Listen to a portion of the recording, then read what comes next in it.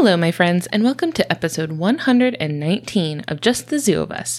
You know, I frequently use this podcast as an excuse to just geek out with some of my favorite people and creators that I really look up to, and this is such an episode. I had the absolute pleasure of speaking with science writer and naturalist Rosemary Mosco, who you may know, as I did, from her webcomic Bird and Moon. Rosemary joined us to talk pigeons, the little gray birds strutting down a street near you. You will laugh, you may possibly cry as you learn the history of why pigeons live alongside us, how they evade the clutches of even the world's fastest predator, ways that pigeon couples keep the romance alive, and just the general joy of appreciating these metropolitan doves. Just the Zoo of Us proudly presents Pigeons with Rosemary Mosco.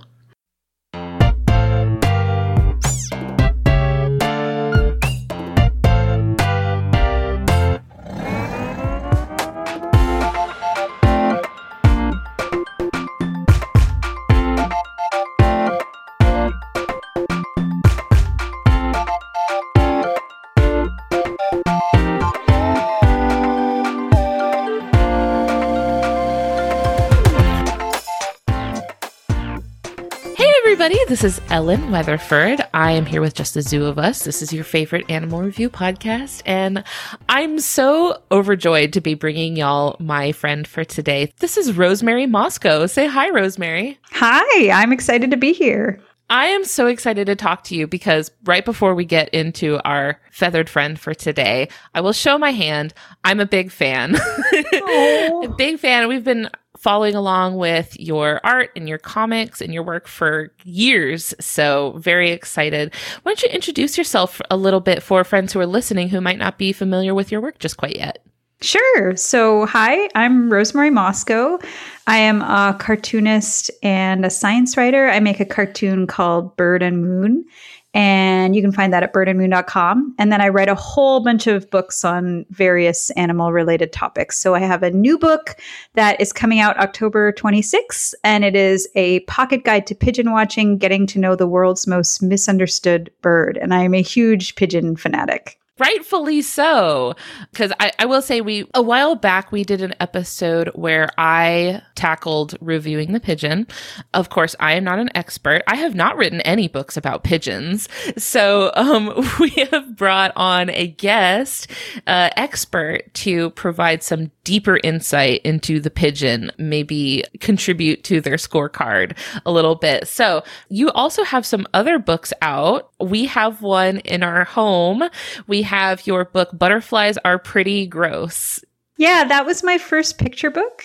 And it was inspired by hearing someone say, you know, I love insects, except for butterflies, because they're just so, boring and girly and pretty. And I love butterflies. And also they are, pretty. And also they are really weird and intense, and they drink tears and eat poop, and they're just so complicated and gross and amazing. And as a woman, I think, that falls under the definition of girly too. We're all complex people. So it's sort of an attempt to share those weird, gross facts and then talk about how we're all, a little more complicated than you think. So it was a total joy. And the art was by Jacob Suva, who is just an absolute genius. It's like just the cutest, prettiest stuff. So I was really excited to share the grossness and beauty of butterflies. For sure. Yeah. So anyone who's listening, if you got kiddos who might be interested in some of the, I think, less focused on aspects of butterflies, it's a great, great pickup. Both of my kiddos really enjoy it. Oh,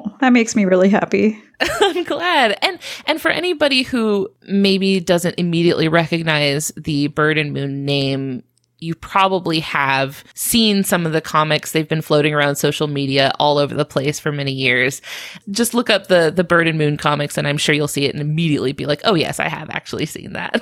That's that really funny legacy where, I'll explain to someone what I do, and then they'll say, oh, yeah. They'll sort of look vague. And then I'll say, there's a comic about a pooping vulture that I drew, and they'll go, oh, yeah, that's you.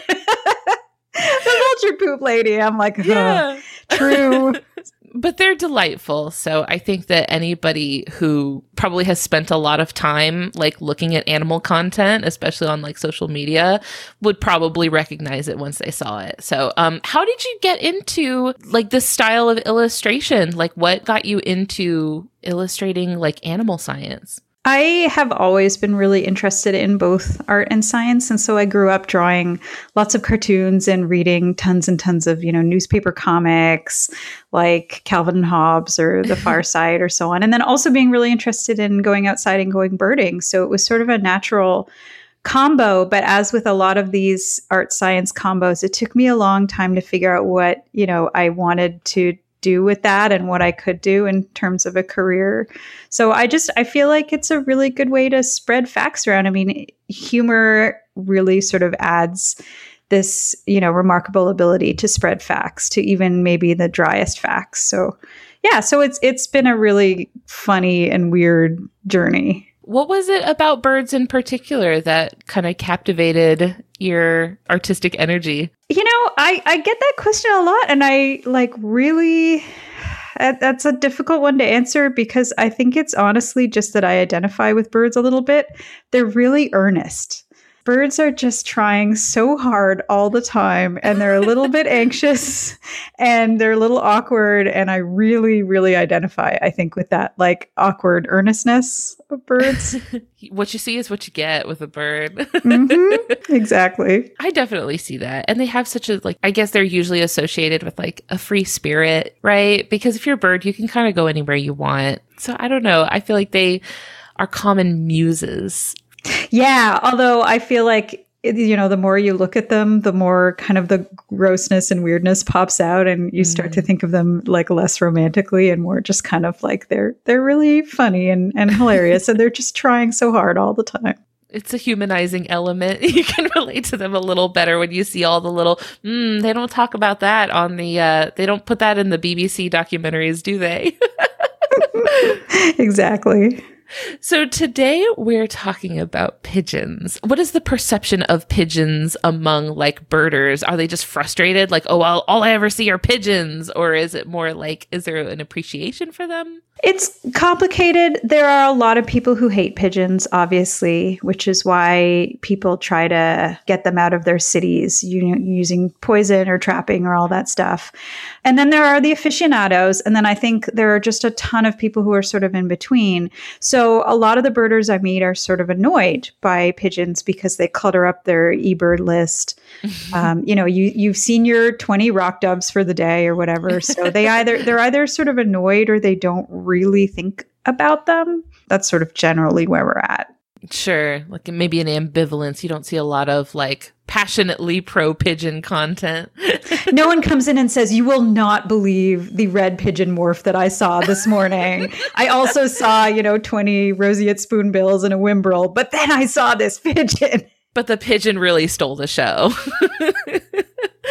So, for listeners who might be new to pigeons, I'm sure most people are at least a little bit familiar with pigeons. What is a pigeon for people that maybe aren't super familiar with them or have maybe only seen them in passing? Pigeons are members of a family called Columbidae, which comes from the Latin word for pigeon or dove. And so the pigeon that I'm talking about specifically is one particular species, which is that city bird that you'll see all around, the kind of grayish or brownish bird. And that is a bird that's known as the rock dove or the rock pigeon or the common pigeon or the feral pigeon. It's got so many names, like any animal that we are really, really familiar with. The scientific name is Columba livia. The word columba coming from a Latin word for dove or pigeon, and livia from a word for sort of a bluish gray. That's the bird that we typically see on our streets, but they're really part of this gigantic pigeon family, Columbidae, that's just full of some of the most amazing and beautiful members that you will see. So in my book, I use the word pigeon as sort of a shorthand, but I don't want people to think that there are not other really cool pigeons in the world. Oh, yeah. I've seen some showstoppers. What's the one? The Nicobar pigeon. That's probably my favorite one, I think. I totally agree. The Nicobar pigeon is the pigeon you show people a picture of and they think, okay, now I love pigeons. Like they're these rainbow colored pigeons, this spectacular shiny rainbow body. And then their head has what looks like hair coming off of it. It's feathers, of course, but it's this stormy blue gray kind of long coif. And they're just beautiful. And I've recently learned that not only are they beautiful, but they also, their role in the ecosystem is that they eat poop. So they walk around eating the poop of other pigeons and doves because they can digest seeds that other birds can't. Oh my gosh. They're the complete package, these Nicobar pigeons. They're beautiful. So definitely look up pictures of those guys because they're amazing. I think pigeons are usually associated with the output of poop rather than the intake of poop. So that is a very interesting little dynamic of the Nicobar pigeon. Do other pigeons do this? I'm not really sure. I don't think city pigeons eat a lot of poop, but I don't really know. I mean, I've never witnessed it myself. I should say that I don't live in an area that has a ton of pigeons. I live in a little bit more of a suburban-y sort of area, but there are a lot of pigeons in our more like urban parts of town. Do you have a lot of pigeons where you live? Yeah, I mean, I've pretty much lived in cities my whole life or city adjacent. And so there have always been a lot of pigeons around, which gets to the really amazing thing about all of the pigeons we see in North America is that they are domesticated animals that want to be near people. So if you go into the woods, you won't really see any pigeons. You'll see them sometimes around agricultural fields because they like to eat spilled grain and such, but they really just want to be near us wherever we are concentrated. So they're typically more in cities. That almost feels like a sad, unrequited love. Like they just want to come back home, be back with their human friends. And the humans now have turned up their noses and are like, no, we're too good for you now. Yeah, it's the real tragedy of pigeons is that, they were domesticated thousands and thousands of years ago. We don't know exactly when because we're getting back to the dawn of recorded history. So somewhere between maybe 10,000 years and maybe 5,000 years. And they were considered so important that they were transported all over the world and spread to all sorts of places where they weren't previously native. And then people completely forgot why they were transported. So, they're basically like a puppy or a kitten in that they are these domesticated, beloved animals that then went feral, but then we forgot why. And now we keep asking ourselves, why are there these pigeons around us? Why are they bothering us? Yeah. Something that I remember about like the import of pigeons was that they were used for transmitting messages, right? Like you'd put a note on a pigeon and send it off and it would go carry the message somewhere. Which then, of course, when you have much more efficient and quick ways of transmitting messages, you no longer need the pigeon as much. And so then eventually over time, you're like, well, now why did we have that old pigeon sitting around? Like now we can just text each other. We don't need the pigeon anymore. But the pigeon's still sitting there like, don't you need me? Yeah, pigeons are kind of the fax machine of birds when you think about it, because they went obsolete. It's really tragic. So we domesticated them. So you might ask, why would we domesticate pigeons? You look at a dog and you think, oh, that's going to be a great companion. Or you look at a horse and you think, oh, I could ride that around town and get around faster. And then you look at a pigeon and you think, yeah, what's the correlation? I'm not going to ride that around. But so they were considered so incredibly useful. So really early on, pigeons started to hang around some of the earliest settlements where people started to settle and they started to farm grain. And the pigeons were like, ooh, these are some sweet, nice, warm homes to nest on. And oh, look at that spilled grain. That sounds great. And so they sort of got closer to us and we got closer to them. And we slowly realized they were really useful. And we started selectively breeding them. And we did it for a few different reasons. So messages are definitely one of them. Pigeons have this incredible ability to find their way home that we don't totally understand. You covered that in your excellent pigeon podcast, and you were totally right. It is still a mystery. We've got little glimpses of it, but there's still a lot. The bigger picture eludes us. So if you tie a message to a pigeon's leg and you carry it far from its home and you release it, it flies back home, and it flies back pretty efficiently. And so you can send kind of a one-way message. But the other uses are many. So I'll cover, a couple, but one is that you can eat them. Oh, Yeah. And up until pretty recently, people in North America and Europe ate a ton of pigeon. And in other parts of the world, they still eat a lot of pigeon. So what you eat is generally squab, which is a young pigeon that is about to fly. And that is the tastiest of the pigeon meat. huh. A little pigeon nugget. Yeah, and they have two, so you got two nuggets. Yeah, and we ate them, in huge amounts up until recently, but then it became more efficient to raise factory farm chickens because little pigeons require parental care, and little chicks you can just sort of feed a bunch of grain. And we also used their poop extensively as fertilizer for fields, especially in places where the soil wasn't great. And it's an element in gunpowder, and you can do, all sorts of like leather refinement using pigeon poop. There's a lot more applications for pigeon poop than I thought. Yeah. So we domesticated them for all kinds of reasons. We found them so incredibly useful. I like to think of them as the Swiss Army knife of birds. They are way more useful. But every one of these uses, we wound up developing some sort of chemical or some sort of technology or using a different animal for them. And so they became obsolete. Oh no. And now they're left. And it seems almost rude, how once we had no further use for them, the affection for them sort of faded, right? Because now they're seen as more of a pest or a nuisance, even though we made them this way. Those poor babies, they deserve so much better. Yeah, there are still some places where people have a lot of affection for pigeons. And there are a lot of places where people still breed them for particular traits and just genuinely love them. And there's also been a renewed interest in keeping pigeons as pets, partly because you can stop the problem of having them pooping everywhere by buying pigeon pants. Basically these pigeon diapers, and you can get them in all sorts of colors. You can get little tuxedos. You can get like Halloween theme, Christmas theme. So people are flocking to get pigeons as pets. Oh. So some people definitely still love them. Are these pigeons you could literally just like go get off the street, or do they have to be like specially bred, like fancy pigeons? The funny thing about pigeons, at least in North America, is that because they are technically feral animals like a stray cat or a dog, you could take one in as a pet and you're not in trouble under the Migratory Bird Treaty Act. Wow. But that's not what people are doing. I feel like most people are going to rescues where people have rescued, injured pigeons and sort of taking a bird from there and adopting it. Or they're adopting purebred pigeons that escaped that have an even less refined ability to survive in the wild and so are in trouble. So people are sort of adopting those. So I don't think there are a lot of people going out and trapping 20 pigeons and bringing them home and putting tuxedos on them. There's your side hustle right there. I'll make millions in poop.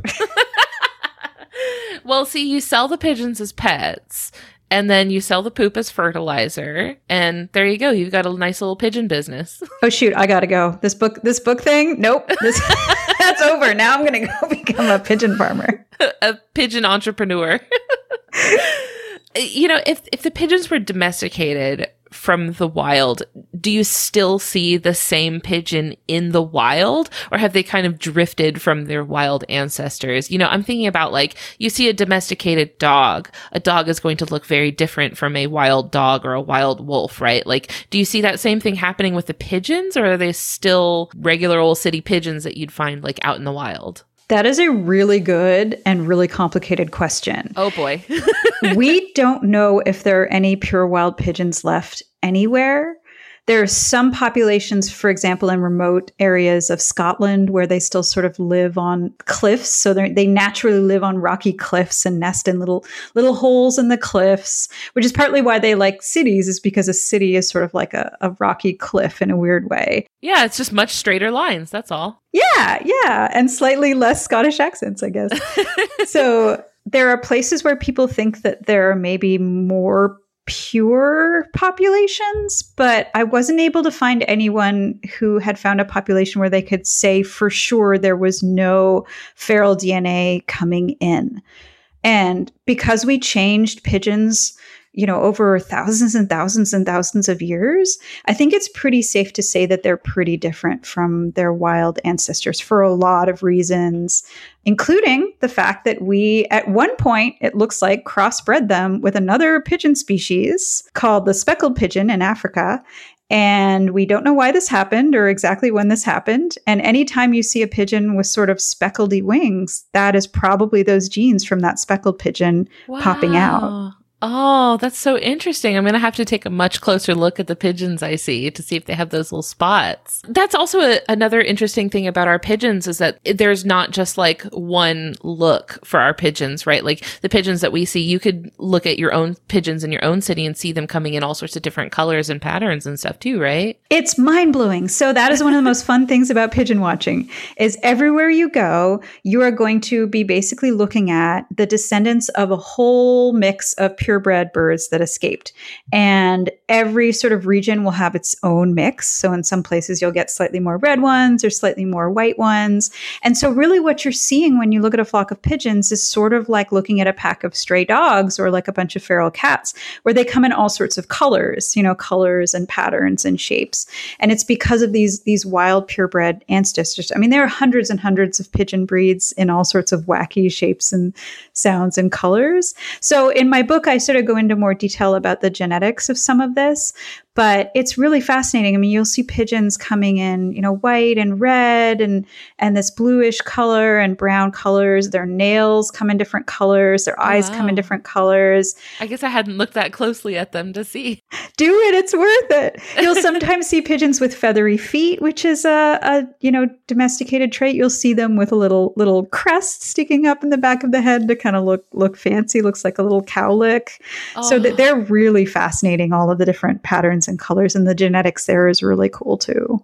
That reminds me of the Victoria crowned pigeon that has this all these crazy feathers sticking up on top of their head. Yeah, another really excellent wild pigeon species, the Victoria crowned pigeon. It's this huge pigeon that walks around on the ground and looks like a peacock, kind of incredibly fancy with that sort of cool head crest. Yeah, like if the peacock had just shifted all of those tail feathers up to the top of its head. It's really impressive to see. It reminds me of a chandelier almost, I think. It has that sort of intricate sort of look to it. Oh, you might have a job as pigeon PR. The pigeons are not hiring. Maybe if we called them all doves instead of pigeons, maybe people would like them more, because I feel like dove has that beautiful, graceful, elegant, a good omen sort of thing. And then there's pigeon, which gets a little bit more, it gets a little bit more condescension, I think, than a dove. Yeah, this is another wild thing, is that there's really no difference between pigeons and doves, scientifically speaking, at all. Pigeons and doves belong, I said, to that family, Columbidae, the pigeon and dove family, which also contains some other cool birds, like the dodo bird was a member of Columbidae, sadly extinct. And it's really, really strange, because when you look at that family, we've basically assigned the words pigeon and dove to random members of this family that are not related. So there's no scientific kind of validity to separating a section and, being like, these are all interrelated and these are all doves. And then these over here are the pigeons. We've kind of randomly assigned these words. And we sort of have this view that the doves are the refined, sort of beautiful small ones, and the pigeons are sort of the chunkier, less elegant looking ones. But that doesn't always scrappy ones. Yeah, but some of the pigeons are the teeny ones, and we've labeled some of the big ones doves, and it's a total mess.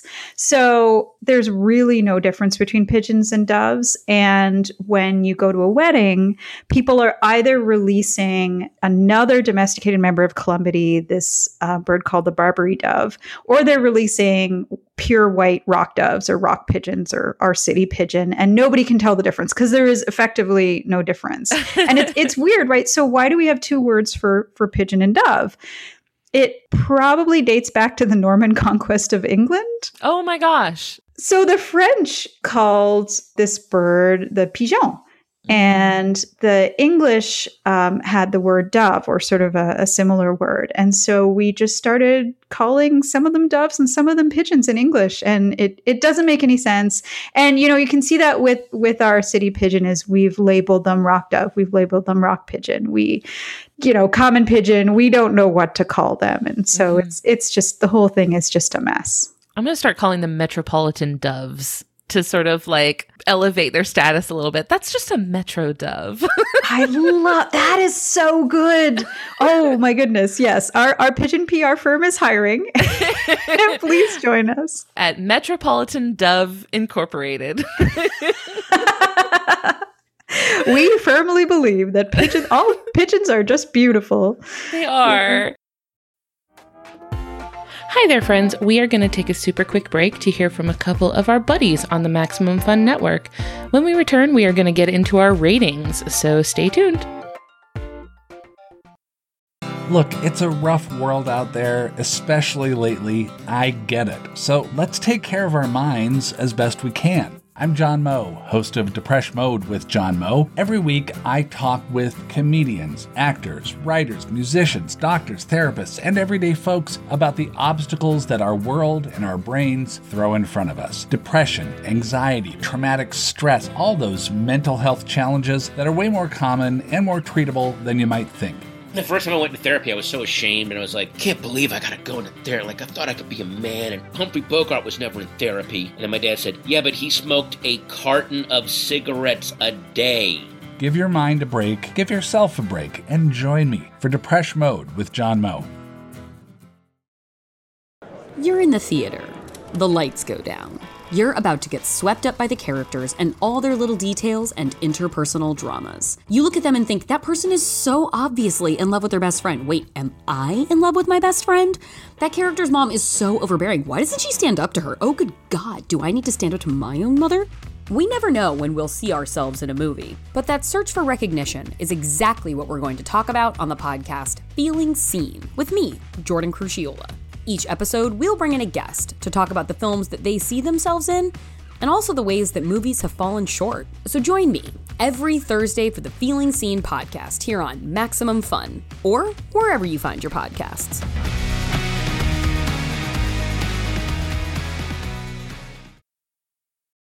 If you've never listened to this podcast before, we review animals by rating them out of 10 in the categories of effectiveness, ingenuity, and aesthetics. So, the first category that we rate animals on is effectiveness, which for us is physical adaptations, things that are built into the animal's body that let it do a really good job of the things that it's trying to do. What would you give the pigeon out of 10 for effectiveness?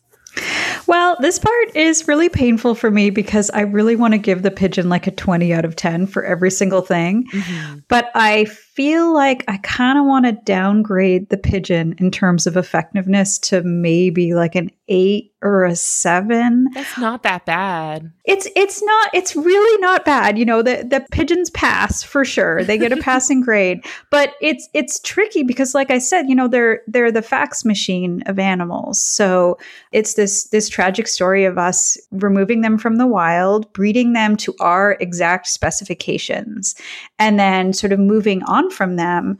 So pigeons, for example, are not invasive species in the places where they've been basically transported to, which is anywhere outside of kind of parts of Europe, Northern Africa, and bits of Western Asia and the Middle East. And they just don't really survive outside of living kind of near to us because they really, really rely on us. There are certainly some exceptions. In some places, they can potentially pass diseases to native pigeon populations, like on the Galapagos. And so they're not necessarily, a harmless bird, but they really haven't figured out how to function without us. What's really interesting about them to me is that their ability to navigate so well is like, it's something that's just built into their body. Like it's just part of their blueprint, right? Yeah, they're super, super fascinating in their ability to navigate their way home and to carry messages. And so they were used to carry messages throughout history. They carried the results of the first Olympic Games. Genghis Khan was using them for messaging. People were using them for messaging for wars throughout history. And they probably reached their peak of popularity during World War I and World War II, when soldiers would carry them into battle. And then when things, went haywire, they would release this pigeon with a note saying, stop hitting us with friendly fire or rescue us. We're at these coordinates. So pigeons were awarded all sorts of medals, which is, there are so many cute pictures online of these pigeons with these giant medals sort of around their necks. They were just really, really beloved because they were saving lives. So that ability is amazing. And it is kind of misunderstood. They're probably like us. They're probably using a bunch of different strategies. So they're using visual strategies. They may be sort of, using smell to find their way home. They may be using a magnetic sense. They may be using polarized light or the position of the sun. They seem to have sort of different preferences in terms of who likes to use what, which I really relate to because I use a GPS and my dad hates a GPS. And I fully, it frustrates both of us that the other one has a different mechanism for finding our way home. So we don't know how they do it, but it's really, really, really remarkable. And it's sort of what pigeon racing or pigeon messaging is based on, is you carry them from far away and then you release them and you either have them carry a message or you time how long it takes for them to get back. So they are really, really remarkable and just really fascinating and incredible critters. So I don't mean to malign how truly amazing they are. Yeah. Something that they probably don't need to worry about so much in an urban environment. So I don't know if this is like a plus or a minus for them, but they probably don't have a ton of actual like predators to worry about, or do they? I probably should ask, like, what is the predatory scene looking like for pigeons that are living in cities? They are definitely being predated upon by some really cool raptors. They are actually a really useful kind of alarm bell for cool pigeon predators like peregrine falcons or Cooper's hawks or red-tailed hawks. So if you're walking down the street and you see a flock of pigeons burst into the air, look for a cool raptor because it's amazing. But they are really, really adept flyers. They're really speedy. And so, they can be a match for a lot of those predators. So I think that's mostly what they have to worry about, is death from above. And I've seen a lot of videos and stuff of pigeons pulling off surprisingly impressive maneuvers, right? Because if your competition is a peregrine falcon, there's so little you can do about being hunted by a peregrine falcon, because by the time you even know it exists, it's too late. Yeah, and you can see these videos of them twisting and spinning in the air, and they're truly, truly incredible aerial creatures. They're really, really amazing. I mean, you can knock pigeons, but I certainly couldn't get away from a peregrine falcon through the sheer force of my own running ability. So yeah, they're just incredibly well adapted in that sense for sure. And peregrine falcons are found all over the world in a lot of different places. So they definitely evolved to get away from peregrines and other birds of prey. That is a significant evolutionary arms race. Evolution did not go easy on them. They're like, no, you have to escape probably the most intimidating thing that could possibly be in the sky, and you're a pigeon. Yep. And your brain is just full of like cooing and preening. Truly no thoughts, head empty. That's a great transition into our next category for the pigeon, though. Ingenuity. For us, ingenuity is behavioral adaptations, things that the animal is doing to maybe escape predators, maybe get its own food, ways that the animal is solving problems that it encounters on a daily basis. I gave the pigeon a solid 10. What do you give the pigeon for ingenuity? This is, again, tricky because while pigeons are pretty darn smart and smarter than you would expect, they're definitely not as smart as a parrot or a raven or something like that. But I think sticking with 10 out of 10, I've had a lot of time to sort of reflect and I've been hemming and hawing, but they really are just really, really remarkable and relatively ingenious birds compared to what we sort of think. I mean, it is not easy to survive in a city environment that you were essentially bred for and then, transported into and kind of dumped there. And so they have really incredible ways of finding food, and also like this amazing ability to sort of swallow a bunch of food and carry it off in their crop and eat it somewhere safer. Oh, And wow. so yeah. It's like they have a shopping bag in their throat. It's pretty amazing. Little inventory expansion. They got a bag of holding. Yes, except instead of like cool D&D weapons, it's like a hot dog bun and part of a bagel. Check out what I got. Now make sure Plus you 10 mark to Constitution. make sure you mark that French fry on your character sheet because you're going to know that you have it later. It's going to come in handy when you fight some orcs. I didn't know that they did that. That's really charming. Yeah, and they have this ability to live in really, really hot places. They can sort of acclimate. They can do this sort of throat waggling behavior where they can kind of cool off. It's sort of like a panting thing. Is that what that is? I've seen them do that. I live in Florida. It's really hot here. So that must be what that is. It's called, and I'm going to mispronounce it, it's either guller fluttering or gular fluttering, probably guller fluttering. So they have, some wetness in their throat. And so they're fluttering their throat and sort of breathing over it, and it helps them kind of cool down. You'll see all sorts of birds doing that, which is kind of nifty. So their sheer ability to survive all sorts of, vagaries of human culture changing is just really incredible. Like, for example, they used to eat spilled grain from all the horses that we would ride around town, which we no longer do. So they had to adapt. And now they're eating, grain from craft breweries. It's pretty remarkable. So I'm thinking of other birds that like to live around human areas, and I'm thinking about ducks. And I know that a lot of people love ducks and a lot of people like to feed ducks. But unfortunately, a lot of times they will feed ducks, certainly meaning well, and feed them the wrong thing that can be very harmful to the duck. And then it, in the long run, is not healthy for the duck at all, and the duck can suffer. Are there similar best practices, I guess, for, is it not cool to feed pigeons, or are there certain things you shouldn't feed pigeons? Like, I guess, what are best practices for having a healthy relationship with pigeons? That is the $1 million question. That's the part of this book that I agonized over. It's just a few paragraphs, but I was just emotionally overwhelmed the whole time I was trying to figure out how to say this. So I don't think that there are any universal best practices, because we're talking about a domesticated animal. So we're talking about, like a feral cat or a feral dog. And there's so much controversy about what to do about those. Although obviously the issues are really different, particularly with cats, which will eat, baby songbirds and such. But it's so complicated, and there's so much passion on either side. So the thing about feeding pigeons is that you are raising the population of the pigeons. So basically pigeons figure out how much food there is around, and that's how many babies they're going to have. So feeding pigeons can lead to some of similar problems that you get with ducks, which is you'll get overcrowding and you'll get the potential for disease spread.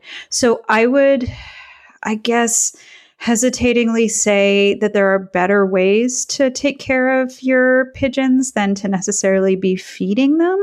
They are pretty happy grainivores, and they like legumes and stuff. So feeding them grains is not going to be as harmful as, some other animals that are not necessarily as suited to grain. So for example, I have some parrots, and a lot of people think, oh, you just give them some seeds, but that's really not true. They need, veggies and all that stuff. And pigeons do need, some complexity in their diet, but they're more comfortable with that kind of thing. But woof, it is ethically really complicated, because you could argue that people who are from countries where pigeons were domesticated or pigeons were bred for a long time maybe have a moral obligation to take care of these pigeons that they've sort of, moved around and released. There are other ways that you can take care of pigeons for sure. You can work for a rescue. You can make sure that you don't have any chicken wire netting around that's going to get pigeons stuck. You can try to make, your space safer and more welcoming for them. But this is such a passionate issue. There are places where pigeon feeding gets banned because there's poop everywhere. And then people will come in the dead of night and secretly feed the pigeons. Like there are full on like vigilante battles all over the world happening over pigeons. Yeah, vigilante pigeon feeders. It's seriously, it's a really, really complicated thing. And people feed pigeons for all sorts of reasons. They even feed pigeons to be social with other people, to meet other people who love animals. So, no one here is really being a monster. Mm-hmm. It's so complicated, but I personally would figure out other ways to help some of our urban wildlife, I think. And we definitely should. There are even people who feed pigeons and then clean up the poop afterwards, which I think is pretty remarkable and difficult to do. Going the extra mile. Yeah. But no, it's certainly complicated. I would say probably no, but also if someone, loves their pigeons and is feeding them, have some compassion, I guess, for those folks. That doesn't mean, you should set up your balcony and have a bazillion pigeons pooping all over it and, causing all sorts of problems. You can learn to live with them, certainly, by just sort of doing certain things that will make you and them happy, mutually happy. Oh, yeah, for sure. We need to keep our pigeons happy because they're just little guys. They're just sweet as can be. Like, I've never heard of a story. Well, I don't know. Maybe you have heard of a story of pigeons attacking somebody. I've never heard of it. If you watch Home Alone 2, there is a scene in which what are the bandits called? The wet ear bandits? I forget what they're. No clue. It's been so long since I watched it. Anyway, the bad guys are coming after Macaulay Culkin, and there's this pigeon lady who feeds and loves the pigeons, and so she shows up to help him. And I think they throw something sticky on the bandits, and then they throw a bunch of seed, and pigeons descend upon them and subdue them en masse. Which, like, that does not work. Do not try that if you're being chased by bandits and you're Macaulay Culkin.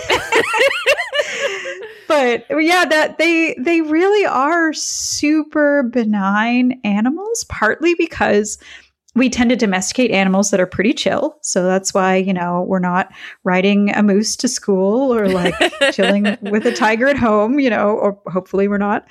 No, not if you're listening to this podcast, you're not. Please don't. Don't have a moose and a tiger in your house. I'll be worried. Yeah, so we domesticated them because they're chill, and then we sort of made them more chill over time. They do a few sort of cute, aggressive things. So if you bother a pigeon that's on its nest or stress out a pigeon, it'll sort of slap you with its wings, kind of do a little like wing slap, which I think is more sort of cute than anything. But yeah, they tend to be pretty chill, pretty accepting birds. That's not to say that they don't have behavioral complexities. I mean, you'll see males chasing females a lot. And what's going on there is a male is basically saying, hey, girlfriend, stay away from the hot, sexy male who's chasing after you. And, I'm going to chase you away so that you're not near this guy. So it's a jealousy thing. Yeah, definitely. You mentioned them protecting their nest, and I must say they're very good at hiding their nests. I've never seen a pigeon nest. They're so good at, finding a great place to keep their babies safe. So A+ on hiding your children. Are pigeons particularly doting parents? Like, do they spend a lot of time caring for their babies, or are they a little bit more hands-off? Oh gosh, they are so doting. It's wild. Pigeons are naturally pretty monogamous, which is unusual among birds. There are some birds that are not monogamous. There's some birds that are, but they are not necessarily fully faithful. Mm-hmm. But pigeons are, not always, but they're pretty darn faithful. So a pair will stick together until a member of the pair passes away, typically. And so when you see two pigeons walking around the city, strutting next to each other, they are probably in love, and they will reinforce they will reinforce their bond by sort of cooing at each other. The male will do a funky little dance where he's sort of bobbing up and down and inflating his neck feathers. And me too. That's how me and Christian reinforce our bond also. Well, hopefully you don't do the thing where you lock your beaks together and then you simulate puking in each other's mouths. I mean, it's been a while, but That was maybe, first, second date stuff. I get it. You get into a rut. You stop interlocking beaks and simulating puking into each other's mouths. That's more like the honeymoon phase, where you're just, everything's just such a flurry of passion where you're just puking into each other's mouths. Oh my goodness. Yeah, so they're very romantic birds. And then they will share parenting duties. The male will choose a nice nest site and he'll stand on top of the nesting area and he'll do this really, really strange noise. So you may have heard this. There's a typical cooing noise that a pigeon does. And then there's the check it out, I found a cool nest, or like, come check out our cool nest kind of sound, which is more like a woo, woo. Okay. Woo. It really sounds like a guy saying woo. The first time I heard this outside of a New York apartment, I thought, what is going on inside my apartment? So they'll find a spot, and then the female will sort of sit in the nest area, and the male will bring some twigs. They are really poor nest builders usually, because they nest on a ledge, so they don't need to make a beautiful nest cup. So they'll just kind of huck some sticks onto a flat surface. Close enough. Yeah. I mean, they don't need to do anything fancy. Have you seen that show Nailed It, where they like poorly recreate like Pinterest cakes? There is this like Reddit meme going around where someone says, whenever I'm feeling bad about myself, I look at what a pigeon, uses as an excuse for a nest. And it's just this pigeon nesting on someone's like doormat, and it's got like 3 sticks and an egg, and it's just looking up like, check it out. It fits all the criteria for being technically a nest. It's technically a nest. Yeah, I put an egg in it. It's a nest. Right. So they build a nest, and then when they lay their 2 eggs, they share incubation duties. Oh. So they'll incubate, during particular times of the day. For example, the night shift is when the female gets to sit on the egg and the male will sleep in kind of a nearby tree or a nearby ledge or something. And then when their babies hatch, they feed them milk, which is maybe one of the most amazing and disconcerting things about pigeons. Do they make is Go on. Is this homebrew? Why, yes. Really? They don't have little hands to go milk a cow. So what they do is the male and the female both produce milk in this sort of a part of their esophagus called the crop, sort of a throat area.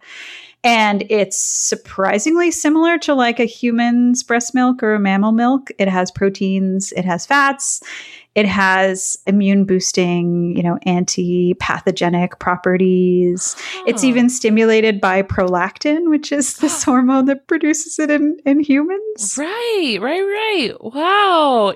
Something people talk about a lot with like the platypus, which is a mammal that lays eggs, is that like since it produces milk and eggs, you could effectively make an omelet, like a platypus omelet, but like it sounds like the pigeon is like right there. You could do it all with the pigeon. The pigeon's got the eggs. They got the milk. So remind me to never come over to your house and eat food. I made this dinner for you. It's an omelet. Enjoy. I mean, I would imagine that with the pigeon being so little, it's probably not an amount of milk that would be useful to any human, right? No, it's also, I think it's kind of like chunky and sort of yellowish. I mean, it's not really appetizing. It's also puked into the baby's mouths. Like there's no other way to get it out of there. There's no other. Let's not. So it's not super appealing, but baby pigeons need that milk for the first few days, which is partly why we don't factory farm pigeons all that much, because they need that milk for a little bit. And also why if you rescue a baby pigeon, you need to take it to a rehabilitator as fast as you can, because especially if it's a really young baby, it needs a sort of a homebrew version of milk that the rehabbers make. And that it really needs that in order to thrive. So yeah, they're pretty remarkable parents. Yeah, that is a lot more effort than I thought would have gone into raising a baby pigeon. Yeah, exactly. No, they're precious. And they only have 2 pigeons at once. So they won't, have 10 little chicks or something like that. So they're really devoting their time, although they make an average of 13 per year. So it's not like they're sort of spending a lot of time on one pigeon. They'll raise it pretty fast and then it's time to make more. Out the door. You got to move on along because we got to make some more. It's a conveyor belt operation. This is a good transition into the last category that we rate animals on, which is aesthetics. Straightforward, how nice the animal is to look at. I was going to ask if the baby pigeons are cute. I remember when I listened to your first pigeon episode and you were maligning baby pigeons, and I was immediately getting defensive. So baby pigeons are really weird looking. I got defensive, and then I thought, no, she's right. People always wonder where are the baby pigeons, and so you are seeing young pigeons. You will see pigeons that have just recently fledged, and there are ways to tell that they're younger pigeons. For instance, their eyes are typically sort of a grayish color, kind of a brownish color. They don't have maybe that orange and yellow that some adult pigeons have, and they're a little duller, but they pretty much look like adults. But when they're chicks, they kind of look like maybe a lumpy potato with some yellow mold on it. They're really, really awkward looking, and their bills are really long and sort of stumpy. And so I'll give that to you. Yeah. So for baby pigeons, maybe a 3 out of 10. But for adults, I think they're spectacular. It's a serious glow up. Oh gosh, like 10 out of 10, or, do the dog rates thing and 15 out of 10 or something. They're so beautiful. And one of the reasons why we domesticated them was to raise, fancy, like purebred dog style pigeons. And some of those purebred breeds are just gorgeous. Huge fan of the iridescence. Like iridescence on anything is like an automatic like +5 for me. Yeah, well, pick pretty much any trait of pigeons, and there is one of these hundreds of breeds that takes that like to the extreme. So for iridescence, I also love iridescence. That's one of my favorite things in pigeons. There's a breed called the Archangel that is sort of like a reddish and greenish bird, and it's shiny all over. So they've taken the neck shininess and they've spread it to the entire bird, and it's just knock you on your feet stunning. They're so beautiful. I was Googling it as you were describing that, and so I have a nice visual in front of me. It is really striking, the purple and then the sort of shiny bluish tone to like the body feathers is really beautiful. But what I'm really finding charming is they have this little upturned crest on the back of their head. It's so cute. Yeah, there are a bunch of crested breeds where the feathers basically grow in the wrong direction. They grow some kind of opposites, so they have permanent cowlicks. And there are breeds that take that super to the extreme. So Queen Victoria, one of her favorite breeds was the Jacobin pigeon, which is bred so that it basically has a feather boa that completely surrounds the head so that this bird can barely see. It can sort of see a little bit out of the front. And they're absolutely stunning. This is the pigeon from the like meme going around about like, why does this pigeon look like it's working on its third divorce? Like it is. Yeah, I've seen that one. It really does. Mm-hmm. This is a very dramatic. This is like a theatrical pigeon. Like you'd see this pigeon in an opera.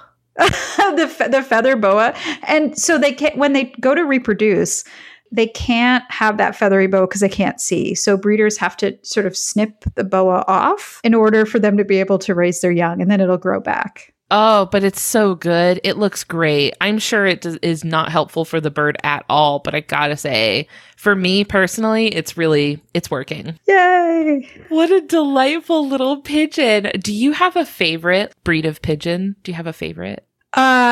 So the Archangel is definitely my number 1. My number 2 might be the American Giant Runt. Runt? It's a utility pigeon, which is a pigeon that was bred for meat. So they're incredibly chunky, but they are enormous. So the runt part has kind of complicated origins. It's a funny name, but they're not tiny. They're huge. They're like several times bigger than a normal pigeon. So they're sort of like those Flemish giant rabbits or something like that. They're big, like lap pigeons. There's another one called the Hungarian house pigeon that is like similarly an enormous pigeon. And they're just so charming. Just these big, fluffy guys. Yeah, I did look up the American Giant Runt Pigeon. You're right. Absolutely massive. Big chungus over here.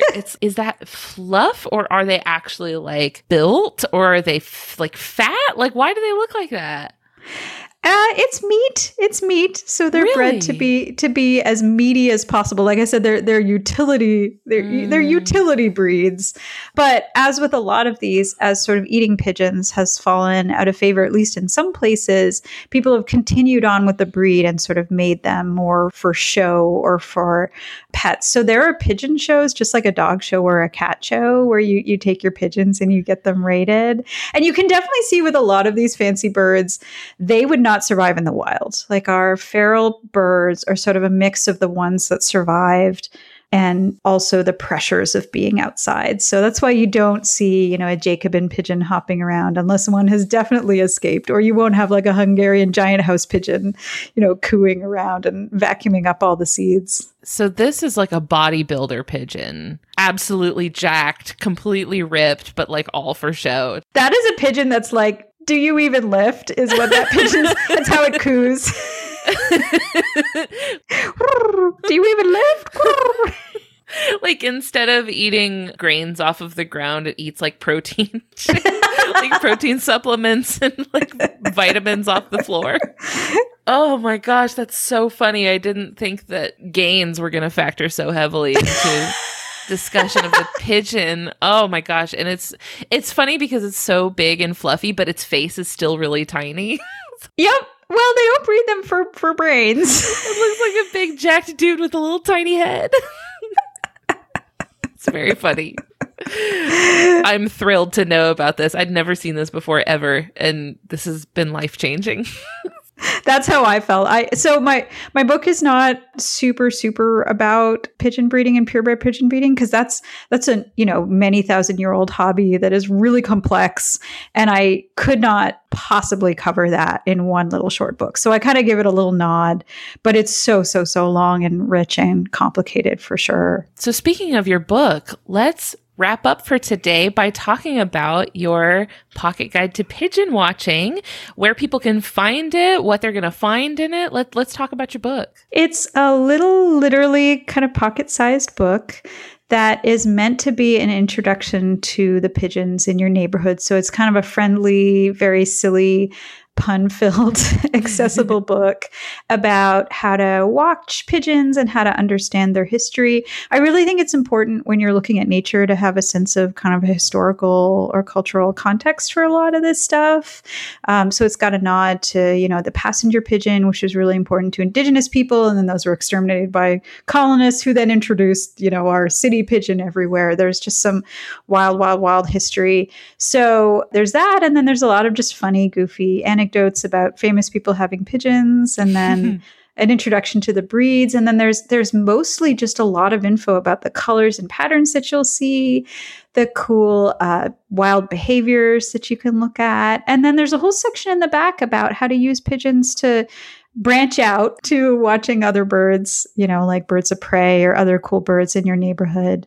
So I'm hoping it'll be kind of a fun introduction to that sort of thing, especially since we're all bird watching now, because we're all stuck at home and everybody's becoming obsessed with what's in their backyard. Mm-hmm. Maybe a great introductory for somebody who has maybe thought about bird watching, but maybe doesn't live super close to any supernatural area. Supernatural, I meant maybe doesn't live close to any like very natural areas and sees a lot of pigeons.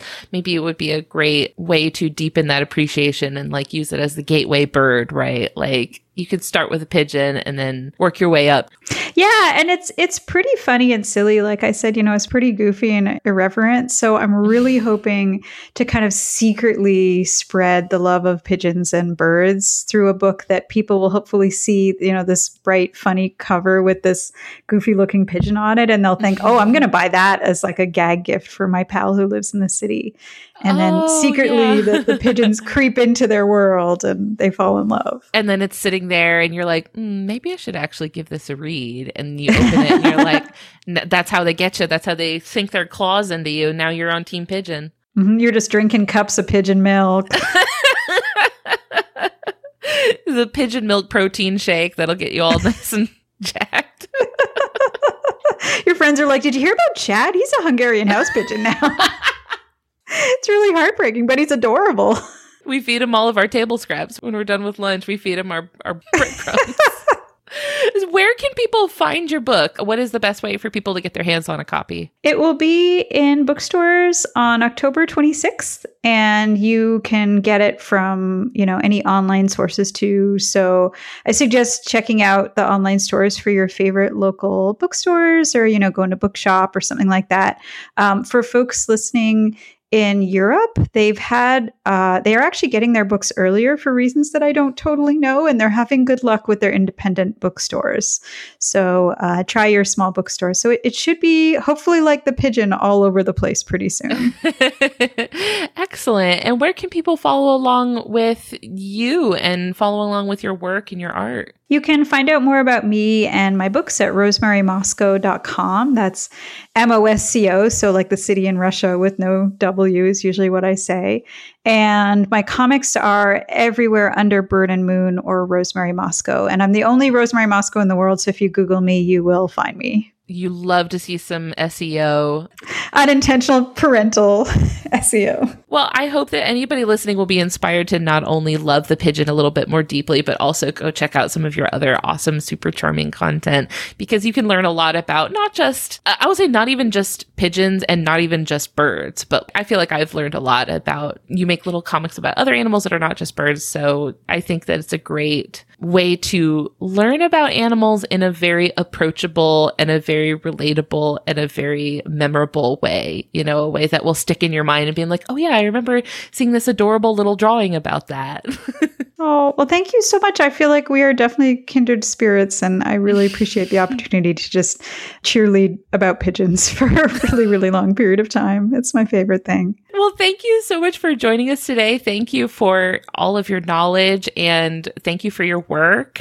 Big fan. So this has been really exciting for me. Get to geek out with one of my favorite people.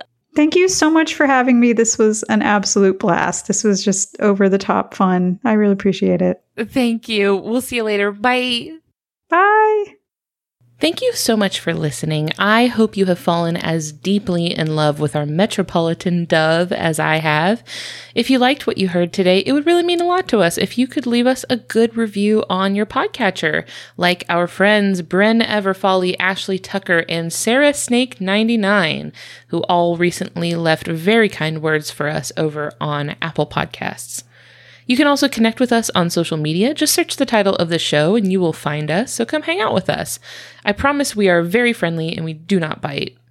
If you have an animal you would like to hear reviewed on the show, feel free to submit those to us. My email address is ellen@justthezooofus.com. We'd like to say thank you to Maximum Fun for having us on their network alongside their other amazing shows like the ones that you have heard promos for here today. You can check those out and learn more about the network over at MaximumFun.org. And finally, we would like to thank Louis Zong for our spectacular theme music. That is all for today. We'll see you next week. Thanks. Bye.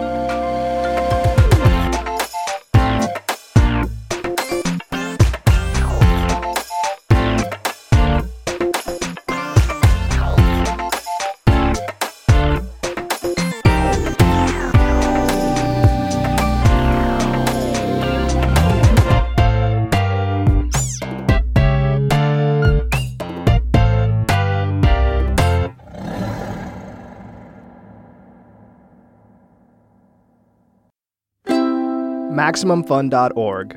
Comedy and culture. Artist owned. Audience supported.